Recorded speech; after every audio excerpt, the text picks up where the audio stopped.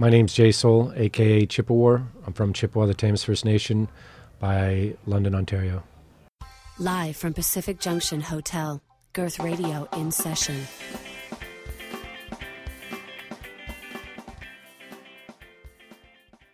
How you doing, man? I'm all right. Good. Last time I saw you, it was around Boxing Day or something like that. I dropped by your studio there on Queen and Bathurst. There was a couple of things that we talked about. I want to start off there if you don't mind. Sure. You had set up a new website. I'm trying to remember. It was templates that you were offering people to send letters to members of parliament or provincial parliament or things like that. Has that gone live now? Actually, it goes live February 14th, which is tomorrow. The site is actually called Reclaim Indigenous Arts, and the initiative of the site is it's multi-leveled, but partly it's an awareness campaign and a call to action. Essentially, what the site is designed to do is to educate people about cultural appropriation, and essentially who it hurts, how it hurts, why it's harmful. I don't know if you remember last May in Toronto, there was a lot of controversy about a young woman who was appropriating Norval Morceau's work. Yeah, we may have spoken about it here, but I remember that story. Yeah, we spoke on it really briefly because Yeah. at the time, it was still, the idea of this site was still in the works, and I didn't want to go too much into it. But essentially, it was partly born out of my interaction with her. Okay. And how she felt so privileged and entitled to just knock off Norval Morceau's work, to appropriate his work. And, the larger issue was also that it was plagiarism, that a lot of the work that she was producing was plagiarized work, where she would take one of his paintings and change it by, 5% tops. And, it got me thinking about, what made her feel so entitled to do that, right? Okay. And when you start digging into that and you look around, and for example, if you were to walk through Chinatown and you see all of these storefronts carrying, what looks like indigenous arts and crafts. Yeah. When you look closer at them, they're not made by indigenous people. They're made in developing nations, in internationally made in countries where labor laws aren't the same, aren't up to par. Working conditions aren't up to par with, Western world standards. And they're actually devaluing indigenous art. So thinking about that and thinking about her and thinking about all these storefronts and all these places that sell knockoff indigenous art, it made me think about what can I do to change that. Also working with an art gallery in Montreal, the Ashikan Cultural Space in Old Montreal is one of the only native-owned art galleries in Old Montreal. Okay. And so I show my work with that gallery, and I'm good friends with the owner, Nadine. Yeah. And I called Nadine, and I had contemplated opening a gallery for Indigenous artists in Toronto, so I called her to pick her brain about that. Yeah. And also within that conversation, she pointed out to me, why, essentially talked me out of it, not to do it. Really? Why is that? Well, it's because her gallery in Old Montreal is surrounded by all these other galleries and gift shops, and all of those galleries and gift shops who are selling Indigenous-made arts and crafts are selling the non-Indigenous made arts and crafts.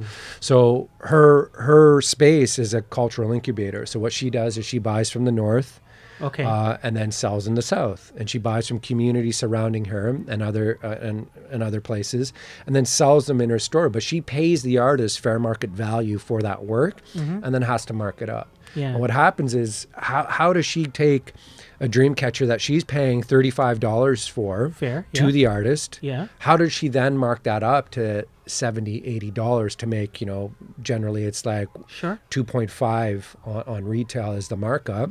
Yeah.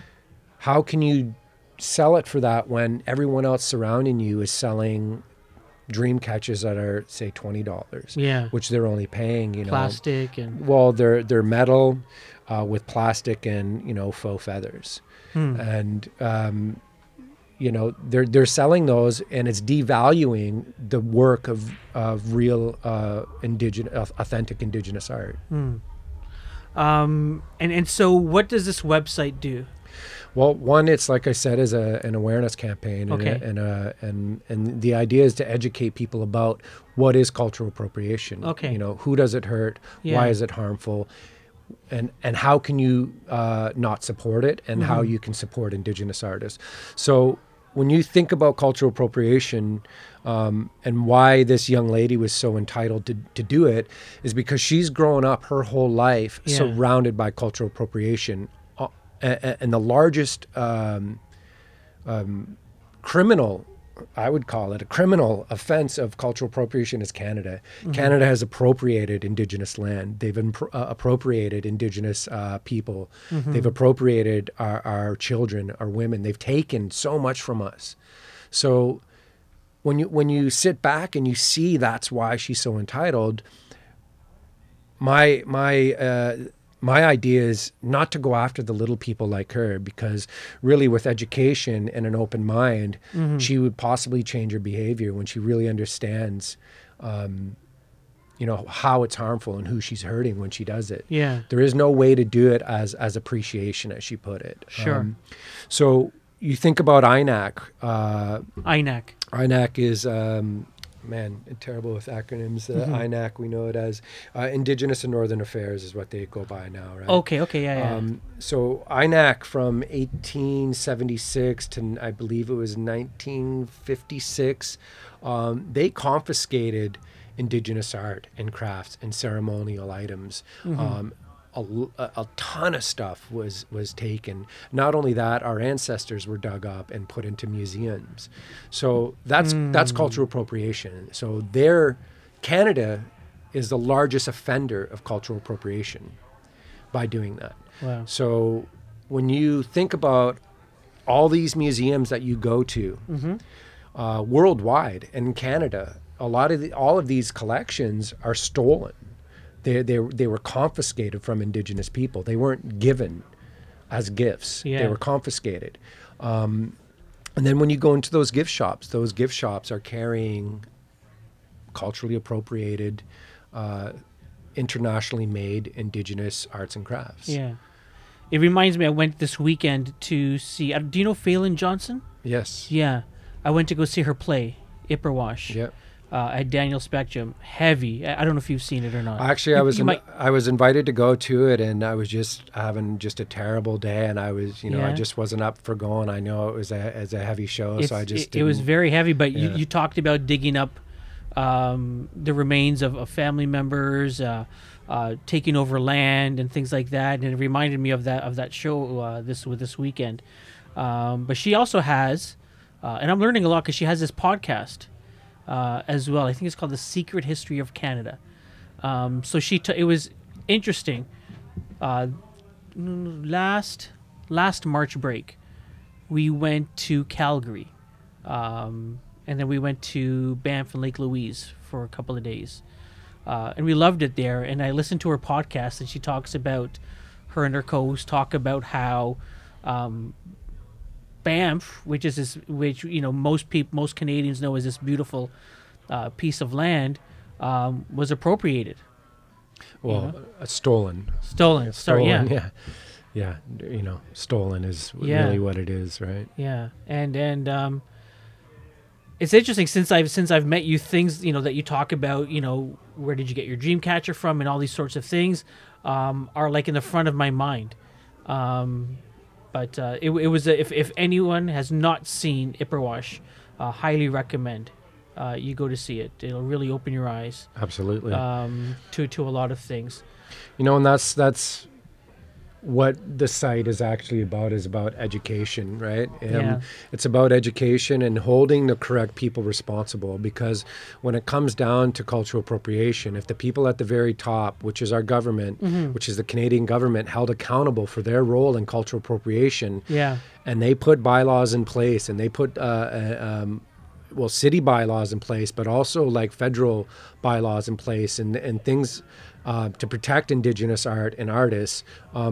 The trickle down goes down to people like that woman who was knocking off Norval Morso's work. Yeah. Yeah. And not only that, the trickle down will go to the actual producers, I'm thinking, right? Well, that's of these absolutely. original pieces that they finally, we're always, the government and civil society is always trying to figure out how do we make life better. And it's not the way, but it is a way to enable the artists who create these original works to actually get paid by putting in place, programs or laws or rules that disallow people to knock off these sorts of things, especially as the original founding peoples of Canada, right? Exactly, and the big picture of what I would like to push with this campaign is there's Canada's hot button, buzzword of reconciliation. Reconciliation is important because it's put a lot of these issues into the forefront. Reconciliation, though, is focusing on the past of what they say is so we don't make the same mistake again. So I think that's really important. But what I feel is most important right now is economic reconciliation. And the way you handle economic reconciliation is you protect our number one independent economy. And our number one independent economy is the arts. And that comes down to musicians, actors, actresses, visual artists, carvers, the beaters, the moccasin makers, every facet within the creative arts. Yeah. That is our number one economy. It is our number one independent economy, and it needs to be protected. Yeah. So one of the things included in the website is the UN's Declaration on the Rights of Indigenous People, and we're calling on Justin Trudeau to implement it. Yeah. Canada's adopted the UN's declaration, but they haven't implemented it. And by implementing the UN's declaration, it actually gives us protection over intellectual property, which and what I'm describing it of creative arts and storytelling, etc. Yeah. So the website is Reclaim Indigenous Arts? ReclaimIndigenousArts.com. There's essentially what it is. It's a letter writing campaign. You go onto the site, you can read through all the information. You get towards the bottom. It's got 4 PDFs on there that you can print out. So there's the one that goes to Justin Trudeau. There's one that goes to your local city government. And the idea behind that one is that, I don't know if you remember years back, the shark fin soup ban that happened in Toronto. Yes. So due to public outcry, Toronto banned the sale of shark fin soup. Yeah. And for good reason. I believe if Toronto wants to be on the leader within reconciliation, especially within this city, is to ban the sale of these internationally made knockoff Indigenous arts and crafts. Do an educational campaign on why it's wrong to sell them. Give stores and businesses an opportunity to remove them from their shelves, and then replace those with authentic made Indigenous arts and crafts. Yeah. There's another PDF on there which is for people, non-Indigenous practitioners of Indigenous spiritual sort of practices, those guru, Sure. non-native gurus. Okay. There's plenty of those. You come across one, you can send them a letter letting them know what they're doing is wrong, and why they should stop. And then there's another one that goes to, galleries and gift shops. And the idea behind that is, again, those galleries and gift shops, say in Wawa, Ontario, are selling these knockoffs. Yeah. The idea is just to send them a letter to say, hey, exactly, here's what you're doing is wrong. What you're doing is wrong. Here's how you can correct it. And then the last portion of the site is about, for me, it's about helping my brothers and sisters out on the powwow trail. It's helping my other, aunties and uncles and grandmothers and sisters out there who create this art and whose work has been devalued. For me, it doesn't really reflect my work. My work is completely far removed from this, but I spend from summer to fall on the powwow trail. And during that time, I see, a lot of the same people on the Ontario powwow trail, and even within the ones I make it into the US. And those people struggle to make a living for their family doing their arts and their crafts. Yeah. So imagine a city like Toronto who takes the first step in banning all of this internationally made product and supports Indigenous artists to replace all of that stuff and to stock those shelves. Think of what that does economically for those communities, that they're able to stay within their communities with their families, not have to leave the community, where they can stay and get more involved in their community and learning, and then continue a craft that's been passed down to them by their family, and be able to support their families and stay there and pass that down to younger generations and so on. So, Yeah. It's hopefully it's, people take to it. Yeah, awesome. Looking forward to seeing, what happens, but also looking forward to supporting that. Definitely. So that's appreciate that. Yeah, no worries, man. Another thing that we chatted about was when we had met, I had recently gone to the July Talk concert at Massey Hall. And I had also seen July Talk in the summertime. And one of the things I mentioned to you, and I felt when I was looking back, I was excited to tell you this thing, that the lead singer, she at the concert at Massey Hall, they were about to go into a song, and she stopped the song to do this. I believe it's called like a land acknowledgement. Yeah. And you had some thoughts on that. I told you, she did this land acknowledgement thing, and you said that's all well and good, but I think there needs to be more. Yeah. Tell me about that. Well, I think at first when I heard land acknowledgements, it always made me cringe, Okay. It always sort of bothered me. And as they've continued on, I think they're slowly being adjusted. My issue with them is that, well, I'll start with the positive. I think the positive thing behind land acknowledgement is that it's letting people know. Yeah. That the land that they're on is stolen land, and they're acknowledging the people who were there before. I think where it needs to go farther is that it needs to be, you need to elaborate a little bit more on just saying, this is the traditional land and territory of such and such, and we're honored to be here, etc. However they go. I tend to tune out when I hear them. When I hear that, I think back to my own community.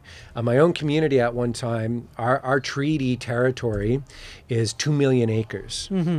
So we've been reduced from 2 million acres, which our 2 million acres goes from Sarnia to Goderich in Ontario, southwestern Ontario. So 2 million acres is our treaty territory, yet today we sit on 9,000 of that 2 million acres. On my reserve, an acre of land sold between us sells for maybe $800 to $1,200. Wow. You cross an invisible line, and that land becomes worth $12,000 to $15,000 because that area in southwestern Ontario is lush farmland. It's the most southerly point in Canada as far as climate for farmland. Yeah. So to me, if you're in my territory and you're going to do a land acknowledgement, I believe you should know a little bit more about the community that you're talking about. So for me, I would say, you're, here we sit on the traditional territory of the Chippewas of the Thames First Nation. Their treaty territory of 2 million acres, yet this community sits on 9,000 acres of their 2 million acres. So I believe acknowledging sure where you are, but acknowledging as well what you took. Yeah. And then I think that opens up a conversation about what you can do to give it back, or how you can support us in getting our land back. Right? You also talked about how many people have been displaced, the economic impact as well. So, you know, if we talk about the area that you're from, what are some of those numbers if you were to guess? I mean, the displacement is, you know, Canada wide, right? You know, that I can't really speak to the numbers on it, but I know you know, my community of 2,600 members, 1,200 or so live on reserve.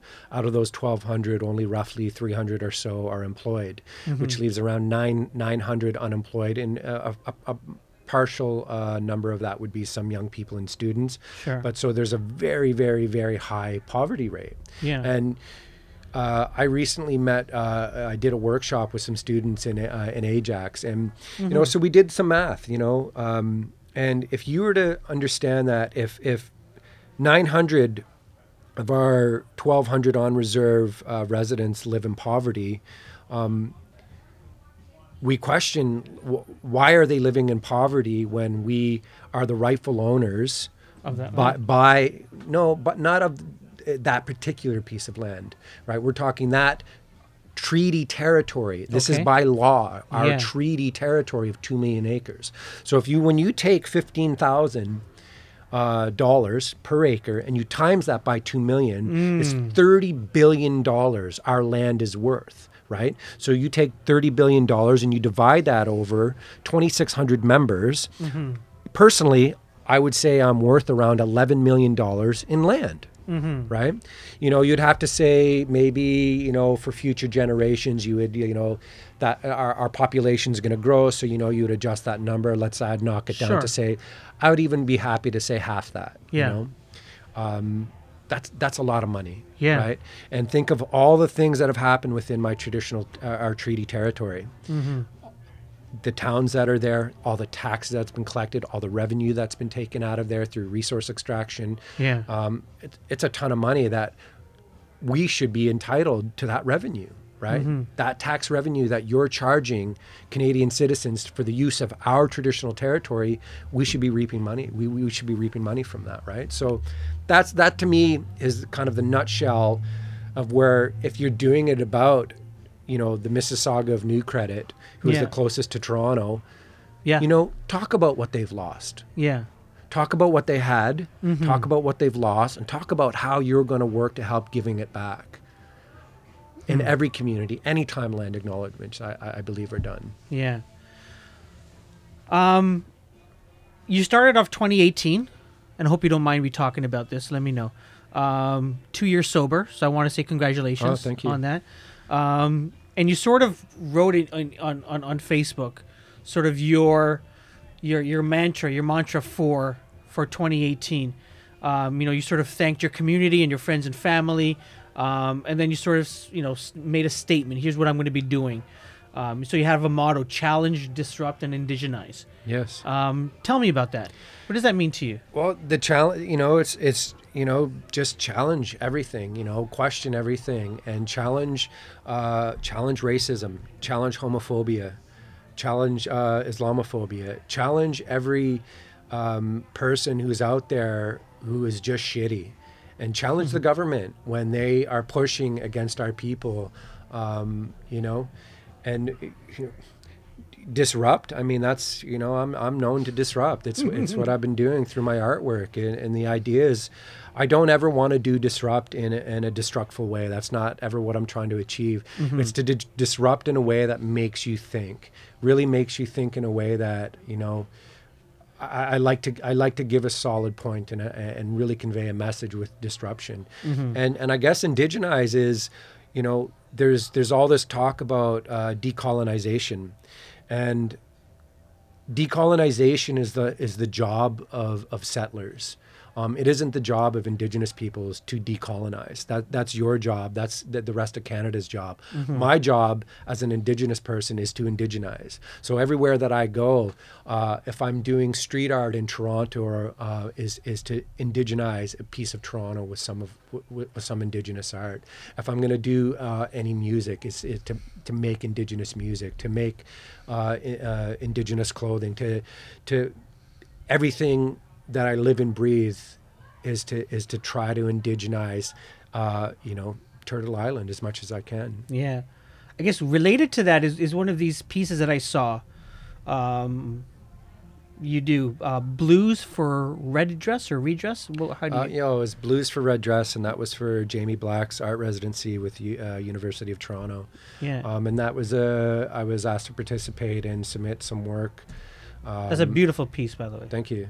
Jamie Black's work is beautiful, and she, she did the Red Dress Project, which was, taking the red dresses and hanging them up in different spaces as a reminder for people to, think about, the over 1,200 missing and murdered Indigenous women and girls throughout Canada. Mm-hmm. There's been a lot of news about that over the past, I don't know, couple of years maybe. That whole process has been fraught with difficulties. Yeah. What are your what's happening? Because it sounds like, to me, it sounds like, okay, there's some forward movement, but it seems like there's a lot of not a lot of people are happy with what's happening. Yeah, I believe, little Justin Trudeau there used it as a campaign promise to secure the Indigenous vote, and unfortunately for us, we bought into that and we believed him. Personally, I didn't. I wouldn't vote for him, but a lot of the Indigenous community bought into it. I knew. I'm a bit jaded and cynical, to be honest, but sure. I knew from the start that it was an empty promise and that it would be set up to fail. And that's exactly what has been done. It's been set up in a way to fail. To say we're coming good on our promise, but it's just so difficult, and it's and to them we're just not achieving it right, and they're going to scrap it. There's nothing that's I believe is going to come from it. The whole process is flawed, and I've done quite a bit of work in supporting different campaigns for missing and murdered Indigenous women and girls, and I feel really disheartened knowing in the beginning that's how it was set up. How should it have been set up, or how should it be set up? Well, I think it's a really hard thing to answer. I think first and foremost was having the right people in place to know that it was being done correctly. And I think the way to do that was definitely having a very large Indigenous group of people leading it. Mm-hmm.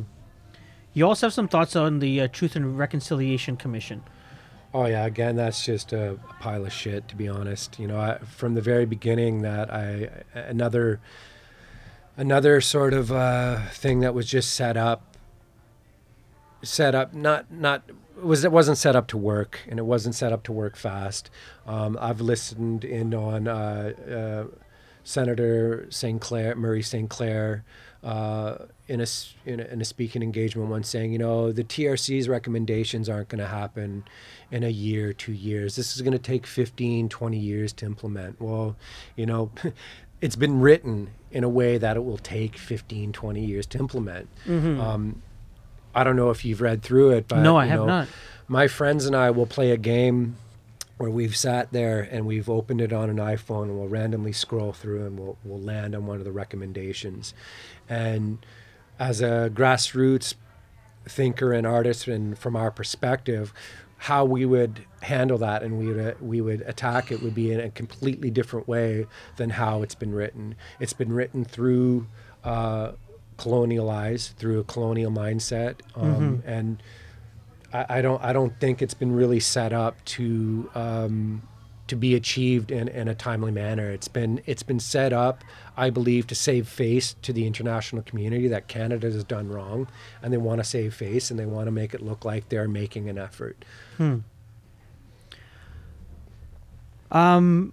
the news recently, like very, very recently, we've been having this discussion around Colton Bushi. It'd be remiss of me if I didn't ask you about that. It's still fresh for a lot of people. Yeah. I can't begin to understand it, Yeah. but do you have any thoughts? Like, my heart goes out to him and his family, and it's an absolute, it's just an absolute miscarriage of justice. I've kind of chosen not to really say a whole lot on social media because I felt that all I'd really have to add to the conversation is anger. I think over the last 3-4 days, I've had some time to sort of soak it in, and it's been a really shitty couple of days of just really emotional. You hear all the interviews on CBC and other radio stations and news, and it's just messed up. At the end of the day, not to find him guilty of manslaughter essentially says that, they didn't find him guilty of what he did, which was shoot a man in the back of the head. I personally like to believe that maybe, quite possibly, it was an accident. I mean, who shoots a sleeping man in the back of the head on purpose? And even if it was an accident, isn't it still manslaughter? It's still manslaughter if it's an accident or not. I mean, at the same time, who puts their arm inside a car with their finger on the trigger or their gun inside the car to turn off keys? I mean, it's careless. At the same time, it's really easy to say, just to shoot a guy in the back of the head and say it was an accident, So it's, it's really hard for me, but, I like to believe that part of me likes to believe that it was an accident, right? But I mean, there's so much to think about in this that, we know the justice system towards Indigenous people is flawed. We're disproportionately represented in the courts and in prisons, child welfare. We know we're targeted, and would it have been a different outcome if it was an all-Indigenous jury? I believe so, but I don't think it would have taken an all-Indigenous jury to convict. I mean, they say that a jury is made of your peers. Mm-hmm. Well, if it's made up of his peers aren't the people who live in his area. Your peers are brown people, they're black people. They're Chinese, Japanese. They're people from all over the world, because Canada is that cultural melting pot of everybody. So the way to do it would be to have representation, inclusive of a lot of different ethnicities and cultural backgrounds and religious backgrounds, and that's the way to have I believe to have an unbiased jury, right? I'll leave it there because I know it's still fresh and stuff. But almost related to that, Jay, is your you don't like the CBC. No, I do. I don't say I dislike them. I think the proper way to put it is that you're fair in everything. You don't say just because I agree with you or I like you one way doesn't mean that you do wrong things the other way. One of the things that astonishes me at times is, so there's a number of radio shows that I'll listen to, and I'll be honest with you, I'm a fan of CBC Radio. I like a lot of the things that they do. Are there things that I listen to that I don't like? Yeah, absolutely. But it was very interesting. There's this Sunday call-in show. I should know the name of this show. Cross Country Checkup. Yeah, with Duncan McHugh. Yeah. I know the show. Yeah. And sounds like a very well-spoken guy. I like him better than the previous host. Yeah, I've met Duncan. I sat on a panel with him before. Yeah, and so it's interesting. He had this gentleman on, and I believe the name of this guy's group or this Facebook page is farmers for firearms or firearms for farmers. And the guy identified himself, and there was a 10-minute discussion, and I can understand Duncan wanted to get the other side of the farmers in Saskatchewan and their thoughts. And then there's another show on CBC called The Current, which is usually a good show.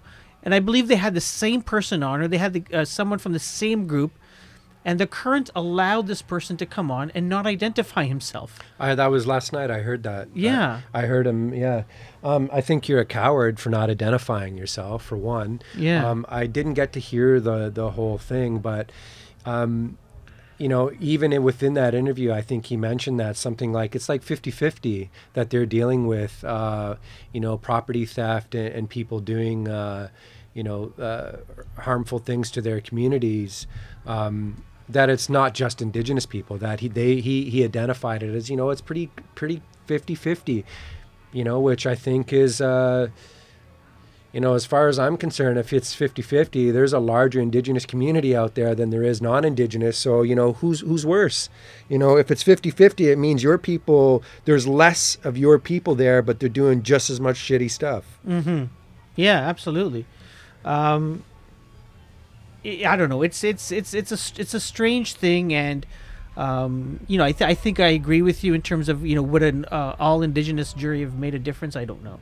I think they would have at least. I think it's more systematic. You know what I'm saying? I think they definitely would have come back with manslaughter. There's no doubt about that. That shocked me. Under Canadian law, he was guilty of manslaughter, accident or not. Funny enough, there was a post I saw someone make, an Indigenous person said, my friend was horsing around with his buddy, play wrestling at the top of a set of stairs and accidentally pushed him, and his friend fell and died. He was charged with manslaughter and convicted, and he's serving prison sentence for manslaughter. So in a way that a man accidentally pushes his friend down some stairs and he dies while they're play wrestling. Horseplaying, yeah. Horseplaying, gets convicted of manslaughter, yet a man who shoots another man in the back of the head while he's sleeping isn't convicted of manslaughter. It's disgusting, right? Absolutely. But sorry, maybe just to stop you there on that, yeah. on the one issue you asked about my post with, I know what you're talking about when I said, the Caucasian Broadcasting Corporation, yes. CBC. I mean, yes. that there was a clear reason why that was. Tell me. CBC, I like CBC a lot. I love a lot of their radio shows. I love a lot of the programming that they do. Mm-hmm. They've supported me in my work several times, and I'm grateful for that.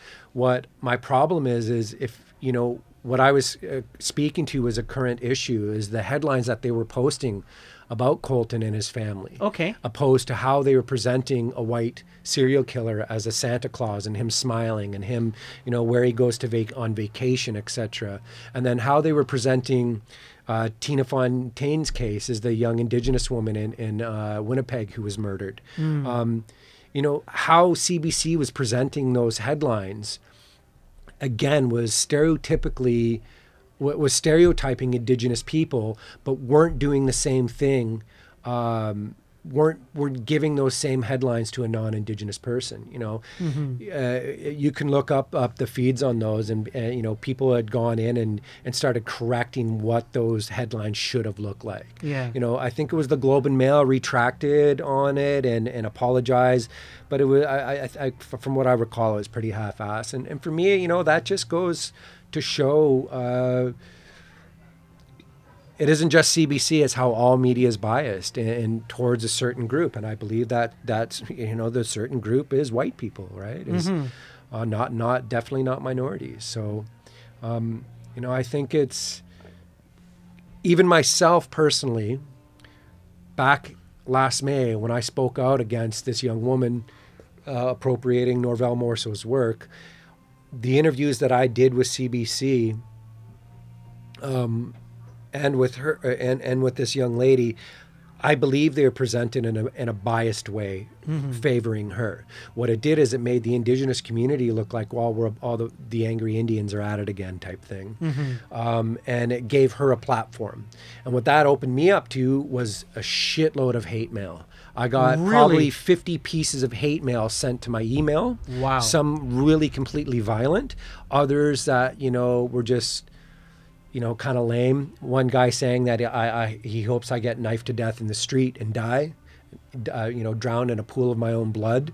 To people accusing me of cultural appropriation because my work, I indigenize pop art.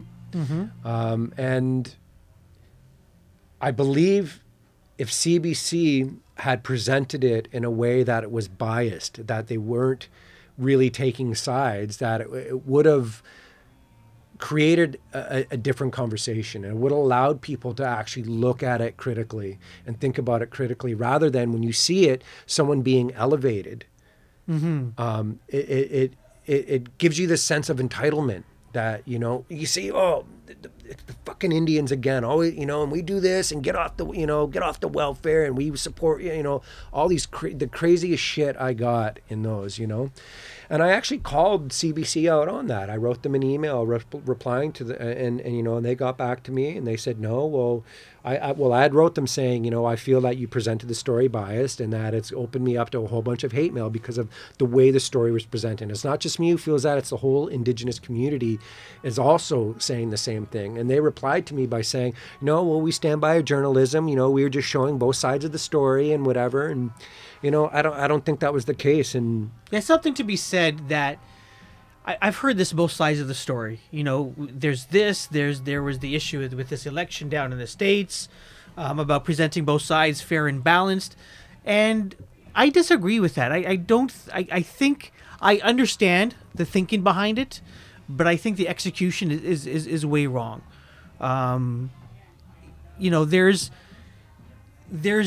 There seems to be this drive for news organizations to be fair and balanced when maybe there isn't something that's fair and balanced, when a settler community has totally dominated an indigenous community.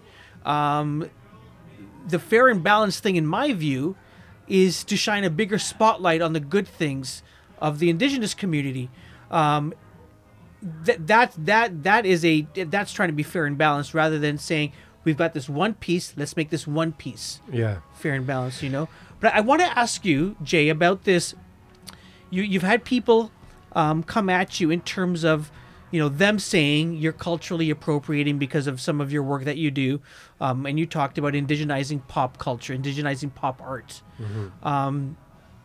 Explain for the people that will listen to this the difference between some of the stuff that you've done, let's say, for example, versus, a store down the street maybe that gets dream catchers from China.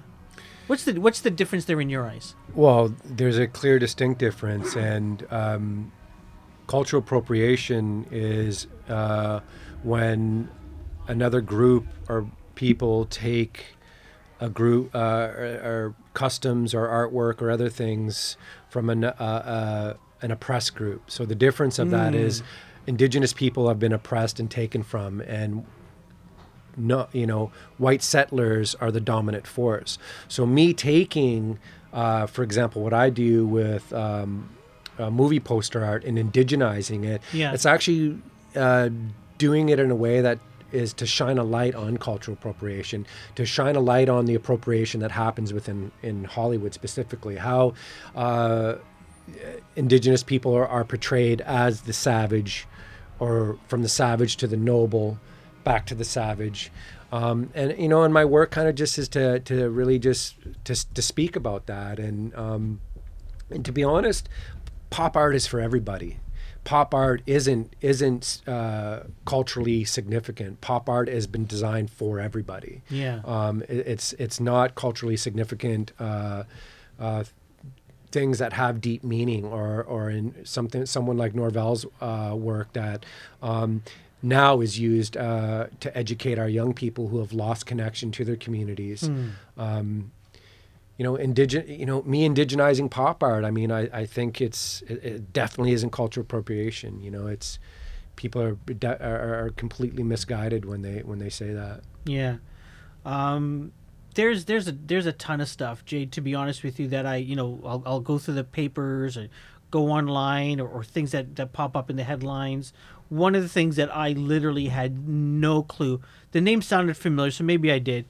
Grassy Narrows, First Nation. This talk about mercury poisoning for many, many years that apparently the government knew about, and it's just now. Apparently they knew about this. I don't know, back in the 70s, I'm thinking. Yeah. If I remember correctly, and just now, in 2018, that we're finding out that we knew. It's crazy. It's really Absolutely. it's really really crazy. I have a question for you. As non-Indigenous people, as settlers, what would you recommend that we do on a daily basis, on a regular basis, to not only just educate ourselves, but to take action in some shape?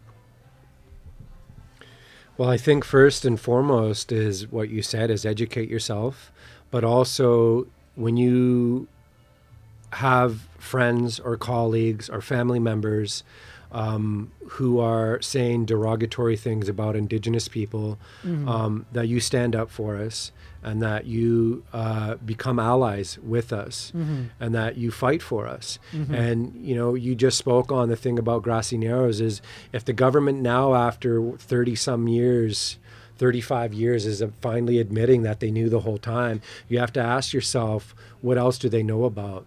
How else do they know? Do you think they don't know that we're overrepresented in prisons? That we have more, we're overrepresented in child welfare? That we have the highest rates of diabetes. We have the highest rates of AIDS and HIV. And you think the government doesn't know about these things? They clearly know about these. This is something that when you see something like Grassy Narrows, that you have to ask the question: what else do they know about? What else are they complicit in? What other secrets do they have? And when you hear Indigenous people telling you these things, don't brush them off as conspiracy or complaining or paranoid.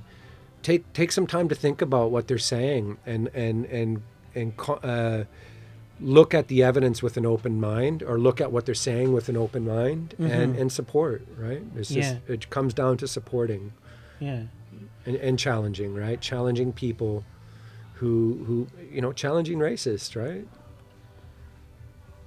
There's a couple, you've talked about your dislike with Justin Trudeau. There's a couple of elections coming up this year. We've got the municipal election, new mayor of Toronto. Yeah. Or maybe it'll be the same mayor. Yeah.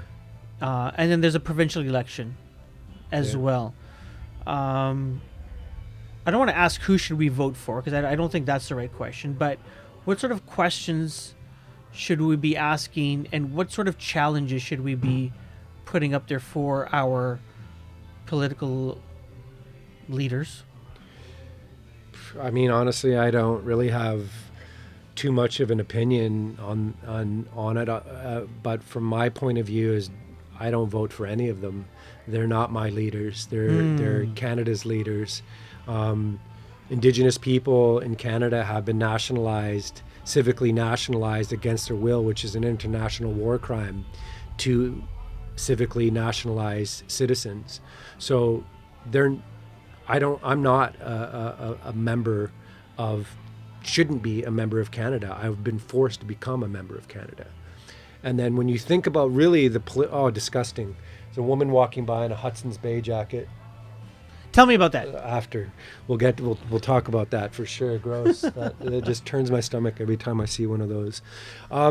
I think don't vote at all. You're voting regardless on which party you're voting for. It's all the same bird, right? They say the left and the right wing belong to the same bird. No matter who you're voting for, one side may give a little sprinkle, then the other side gives a little sprinkle, and it's a game that goes back and forth. I don't believe it's a real democracy. I believe it's an illusion of democracy controlled by government, and people will call you paranoid, they'll call you crazy for saying shit like that. But I mean, when you really think consciously about it, that's what it is. It's the same bird. So it doesn't really matter who you vote for.